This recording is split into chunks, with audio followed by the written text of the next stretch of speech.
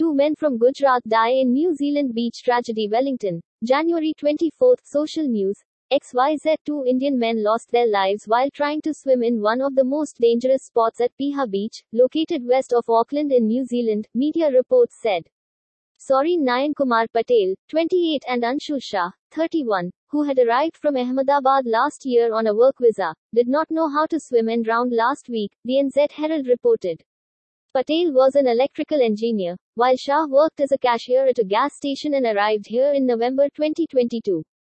They were roommates. It is a massive tragedy for the Indian community, the loss of these two men, and our thoughts go out to their families, Indian High Commission Second Secretary Durga Das told the NZ Herald. Confirming the identities of two men, Das said that the Indian High Commission in Wellington was in touch with the victims' families in India.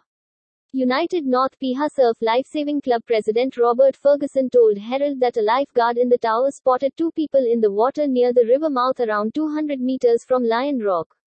By the time the lifeguards had got to the position where the swimmers had gone in and put their tubes and fins on and swam out, they were gone, Ferguson said. He added that the spot where the two chose to swim was one of the most dangerous on the beach.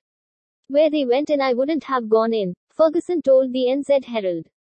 He said it was an enormous response with off-duty lifeguards, rescue boats, police, paramedics and locals with expert health skills.